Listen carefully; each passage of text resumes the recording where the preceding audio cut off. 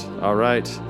Looking good. It's good to be with everyone again today on the In Focus podcast to take, especially after a couple of weeks off as I was first sick and then recovering from COVID-19. But we are back and ready to go today with a fresh look at the Bible and some big Christian ideas and how they bring the world into focus and empower us to live a more eternal kind of life within it. Today, I am joined by a very good friend of mine who I've known for 14 years as I thought back over that, which is funny because I'm sure we're not getting that much older. Chris Martinez is on my personal short list of friends that I would love to work alongside more closely someday. I won't go through everyone else who may or may not be on that list, but rest assured, Chris, you certainly are. Chris Martinez as a husband and dad and pastor and church planter and a very good friend. Anything else you think would be good for our listeners to know about yourself before we get started on this thing? No, other than the two things. One, I'm very happy you recovered and thank God we were praying for you. And Justin, as far as I'm concerned, is on my short list. Not only people that would be amazing to have an opportunity to work with, but people that I trust and people that when something's going on in life where I need prayer, it's good to have brothers in the Lord that are going to give you solid counsel, good encouragement. And so my relationship with Justin's probably been one of the most rewarding and fruitful. Even though we always live on different sides of the country, it seems it's been really good. Yes, agreed. It's been a little bit tricky to close that gap, hasn't it? maybe someday. It definitely has. So I appreciate your prayers, by the way, because going through the middle of that virus was not very much fun, and I'm happy that I should now be ridding myself of any remaining virus inside me and immune now. So how about that, huh? Maybe I'll rub off while we're talking today, and you can be immune with me. Yeah, I'd prefer that rather that way than actually getting it. It sounds like a nasty thing. Yeah, it was unpleasant. So along those lines, let's do this one first. What has been the unexpected highlight of your quarantine experience to this point? So I am a pastor of a church that my wife and I planted in South Carolina. And I also work full-time in the school system. I manage intervention programs and things that would help support students who have behavior or academic issues. It's a pretty large district. And I have 5 kids. And so we actually had our 5th child here right as we were planting the church. And working full-time is, my life is very, very busy. And now I've been able to work at home. I'm still working, but I'm working at home, and all of our kids are doing the online homeschool thing through their district. And the fact that I actually get to see my kids and spend time with them and play catch with them, still working, but the 45-minute commute one way is out of the picture right now. So there's more time, and so I've really enjoyed that. That's been a blessing to me because I don't get as much of that as I would like. So. Nice. Yeah, that's a good way to make some lemonade with life's lemons. All right. So here's what's rolling around in my wandering little mind today. And this one, no pressure, is kind of a softball. It's one of my favorite verses on one of my favorite topics. So I'm expecting some pretty fantastic things and good conversation. And for any of our listeners who are getting to know you for the first time, this is your chance to show them just how brilliant you are. So again, no pressure, anything like that. But as people, this is my observation to stereotype all of us a little bit. We are extremely distractible and very prone to losing focus so easily and so often that I think oftentimes our lives start to take shape around stupid and entirely insignificant stuff, or sometimes maybe things that the world deems important that are still ultimately going to be eternally insignificant. So we have all these people that are eternal creatures created to govern creation forever under the lordship of Jesus, and we end up spending our lives and kind of wasting who and what we are, pursuing all sorts of nonsense. So here, this is one of those things that keeps sort of aggravating me, that we forget. We're so prone to forgetting. And then there's this verse in Hebrews chapter 12 that I figured we could use as an anchor for today's conversation, because it recalls a famous story about a guy in the Old Testament, the latter half of Genesis chapter 25, who basically did this exact same thing and was willing to trade away literally his identity and purpose for a bowl of soup, because that's what he wanted, and he wanted it right now, and he thought he just might die if he didn't get his belly full of soup at the moment. So here's that verse in Hebrews, just for reference, chapter 12, and it's about Esau, and the author says, reminds us not to be sexually immoral, and then, or unholy like Esau, who sold his birthright for a single meal. And then afterward, when he desired to inherit the blessing that should have been his, he was rejected, for he did not find a chance to repent, even though he sought it with tears. So there's sort of an anchor point. So what would you have to say for us, as again, a man trying to live faithfully and to live well and be a good husband and dad and pastor and serving the people in your district and all that good stuff? What do you have to say about this, as we're living in a culture that not only forgets, but sometimes even glorifies the pursuit of cravings and desires and whatever quote unquote bowl of soup is sitting out in front of us? Yeah, that's definitely a great question, and I will do my best to take a stab at it. Feels like you and I were a lot smarter when we first met back when we were younger and knew everything. The older, at least I get, seems like I know less. But as I was thinking through your question and kind of thinking about this, so one of the things I do is I work a lot around behavior, correcting behavior, and trying to help instill the right type of behavior into students. So I study a lot of neurobiology and different things like that. And there's two ways our mind can function in a nutshell. Now, I'm not a neurobiologist, but I know how to read what they put out. And one of them put it this way: is our minds, our brains, ourselves, we can be reactive or we can be reflective. And I think that reactive mindset, we get into that part of our brain or that part of our psyche, is really where advertisers, people that are trying to make us spend money, where fear, where a lot of things put us, so that we're reacting to situations, and we want to make decisions quickly. We want to, as far as being accurate, we kind of want to do good enough. It doesn't have to be exact, and we're just trying to limit our options, make the quickest option for that moment, and really live in the moment. Where the reflective mind or when we're in that state, when we're being a little bit more reflective, we're a little slower, where we make a decision trying to weigh all the options we see in front of us and all the options that are kind of out there in the future. That's one of the things that makes us so unique compared to all the other life on this planet, is we can visualize the future. We can see when we choose to, and when we take the time, we can see where our choices can wind up taking us. And then we, in that reflective mindset, you also focus more on doing things well.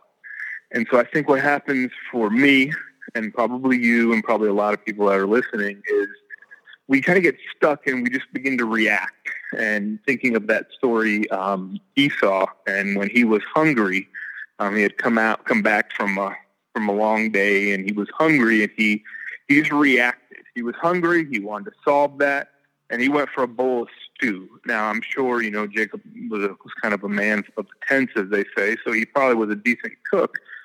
but it probably wasn't the best option that he could have eaten. He might have been able to take a little time and make some food for himself or do anything else, but it was quick and it was easy.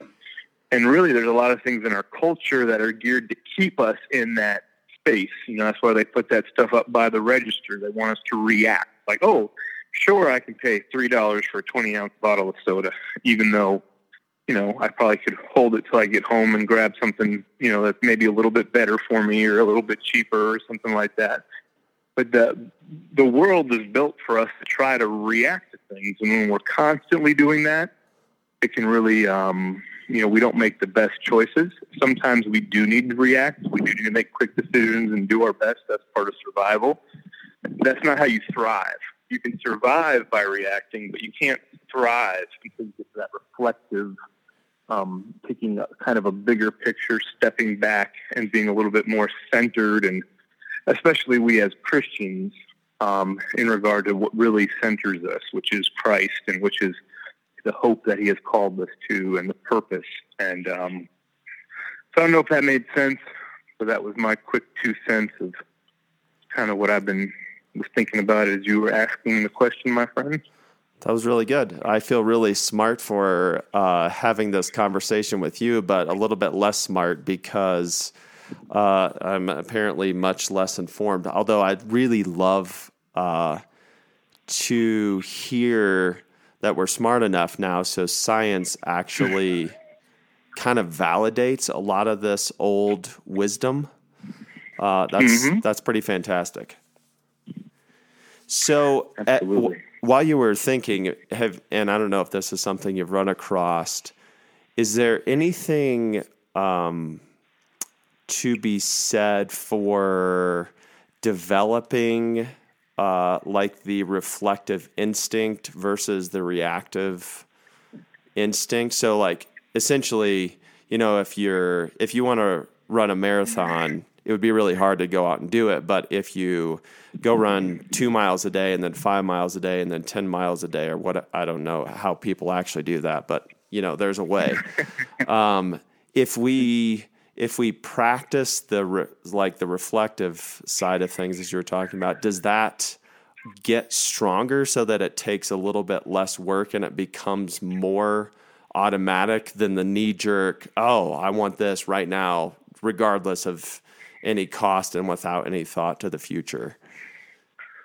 So I believe there is. First of all, I like what you said. I think science, really all it helps us to do is it helps us to discover the way things are. And so, of course, when you apply a scientific method to us as people, you're going to discover why these biblical principles are true. They're true whether we've discovered why or not, but we're going to kind of get some more, maybe a little bit more richness or a little deeper understanding. But as far as what can you do to develop that, it's a lot like a muscle.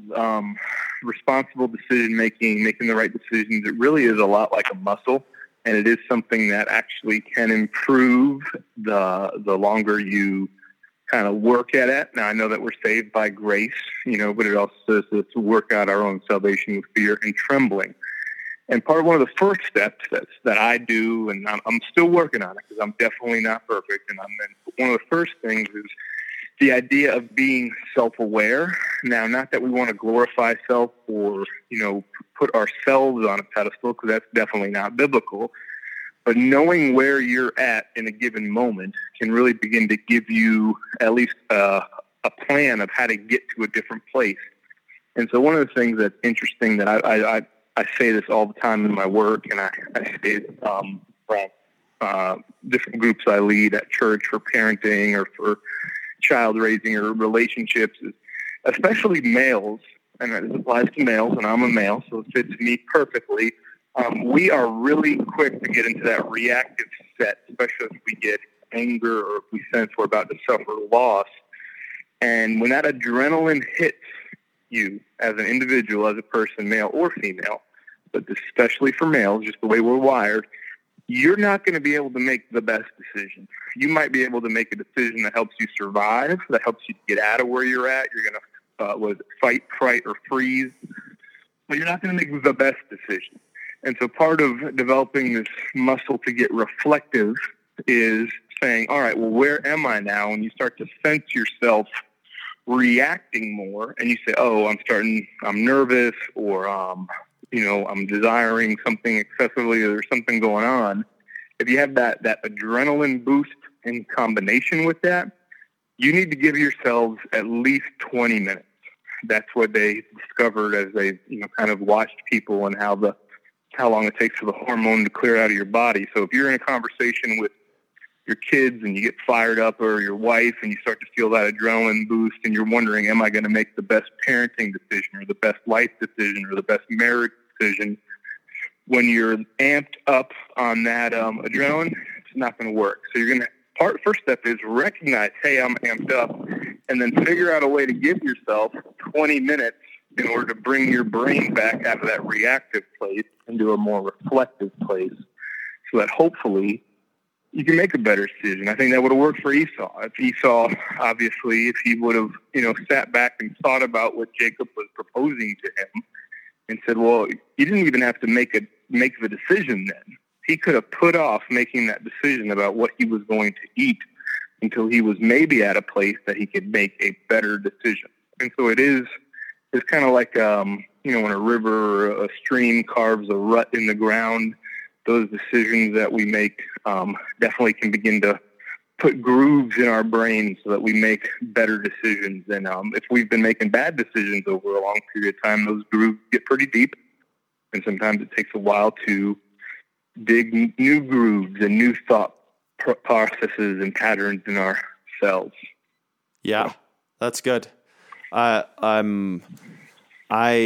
through the years have also come to appreciate the power of habits, and just the way God made our brains. The first time we figure something out, it's hacking through the jungle. But if you keep working on a given response and manner of things, it becomes a habit. So like what one day starts as a path through the jungle becomes this super highway of instinctive response. And that's been also kind of a long-standing point of interest, not because we have to save ourselves out of our own messes, but there's something to be said for sure, just in appreciating and understanding that's how God made us work. So that's really good stuff. I like that. So for your own kids, what would be the things that you want them to not forget in terms of who they are before God, and maybe even some, because this is going to be closely related for you because I know you, but what does it mean to be part of the Martinez family, and what are those things that when you're, because we see sometimes easier in our kids and ourselves, when you see like, all right, the adrenaline just kicked in, the moment is coming, don't forget who you really are in this moment. What are some of those things that you want to deeply instill, and presumably that you're also try to hang on when you're in your own moment of, am I going to reflect, or am I just going to react and make a rash decision? I think it's a simple concept, but it's hard to hold on to. I'm hoping that I'm instilling it in my kids, but it's the idea that they are deeply loved by God, number one, and then by myself and their mother. And just knowing that you're loved, I think, can help you understand the no's that you might hear, or the correction that might be brought, or the why you're doing things. And really, that has been my number one goal, is just to consistently show and tell them how much I love them, and then try to, every chance I get, explain how, no matter how much Daddy loves you, you have a Father in heaven who loves you more, and that God really does want the best for you. He wants you to have life, and have life abundantly. And though there are parameters we have to function in, that being grounded in that, and that the biggest way and the most clearest way he expressed that love was through what happened on the cross. And so ever since my kids can think, I've read the gospel to them every night, just about. So from my 14-year-old down to my 2-year-old, all 5 of them, we've read this little Jesus story, and we go through it, and it explains the cross and explains how that shows that God loves them. And I think if they could just get that, if that's the only thing I got through to them, then, I feel like I've done at least okay. Now, I'll try to teach them more, but to really get them to hold on to that is my number one goal. That's good. That's good.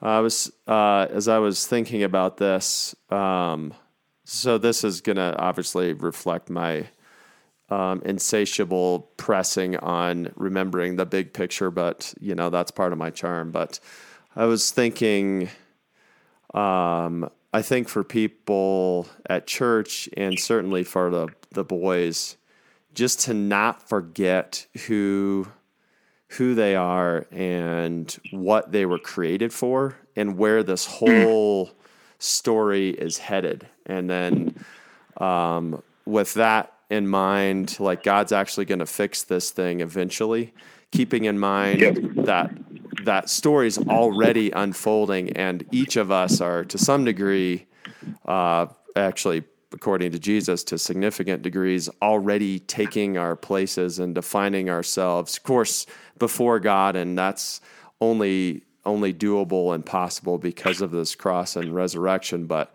we're in the story already, so to some degree, now is the time, and eternity is just going to be a natural extension of the place that we're carving for ourselves into God's story. And then, again, this is easier said than done in the midst of everyday life, but don't trade that away for momentary pursuits or pleasures or desires that might ultimately leave us as an empty, eternal kind of person. And again, that's pretty stupid simple as well, but somehow keeping in mind that this whole thing is going somewhere does good things for keeping my compass true, and I hope that helps, and I hope that shapes my boys as well. But it's always good to ask. I find the question in terms of what do you want to pass on to your kids, because you're getting the good stuff at that point. Yeah, and I think what you said as far as the ultimate end to God's plan for his creation, which is fulfilled in Christ, I think that is the fact that he is coming back. And, I was telling them, in the way I say it, there'll be prizes and there'll be punishment. And that's just what's happening. But he's coming back to make things right. So anybody that deserves to be punished, and they can understand what that means as they deal with each other and tell me they'll all 5 be doing something, and they'll point out who deserves to be punished. But there is prizes. There is rewards, and we don't do it for the rewards, but it doesn't mean they're not there. And I try to say, just as when Daddy, if I come back from a long day at work or if I'm away at a conference, I always bring prizes. Just I enjoy it. I like to see their faces light up.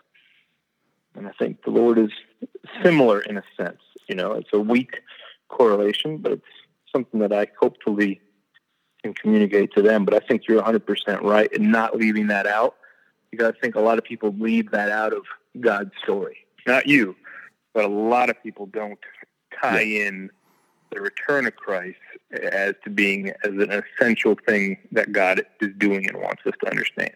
Yeah.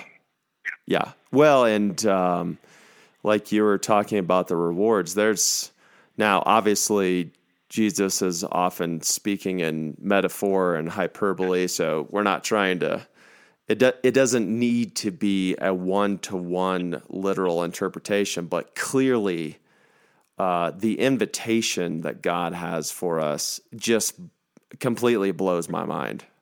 And Like that idea that, if you're faithful with a couple pennies, there will be some significant place for you. Now, that doesn't really and truly, that doesn't invoke pride or that sort of grasping impulse, but it would just, the goodness of God and what he seems to think of us is really mind-blowing to me. Amen. Yeah. Hey, man, this was awesome. I definitely hope that it works out to do this sometime again soon, because this was quite enjoyable, and you and I will have to have some conversation about what some other fun topics might be to do this again. Any other thoughts before we start to shut this down? Just want to say how grateful I am for your friendship and how I just love the importance and the focus, the vision that you have. And I'm not saying, not that you don't have a vision for building some great thing in this world, but the fact how you continually remind me, and I appreciate that, of the thing that God is doing that's greater than you or me, greater than this time period in history, that it's an ultimate plan. And I appreciate that. You're a good friend, and thank you for letting me come on. It's been a lot of fun. Oh, certainly my pleasure. Again, maybe this will be a small consolation until that day when we all find ourselves living in the same city and getting to do a whole bunch more of this type of thing. But in the meantime, if today's episode has helped bring your world into a little better focus, please give it a good rating and review. That actually goes a long way in helping others be able to find it on iTunes or whatever your podcast provider is. If you would like to hear some thoughts about something specific from the Bible or a big Christian idea that's on your mind that could help bring your world into better focus, please email me using the address included in the show notes. I would definitely love to hear from you, and if something's on your mind, it's no doubt on the minds of others as well. Until next time, thanks for being a friend of the show and for tuning in to the In Focus podcast along with Fido in their background. May God bless you this week, and may your world continue coming into clearer focus, and may God lead you into an increasingly eternal kind of life before him here and now. See you later.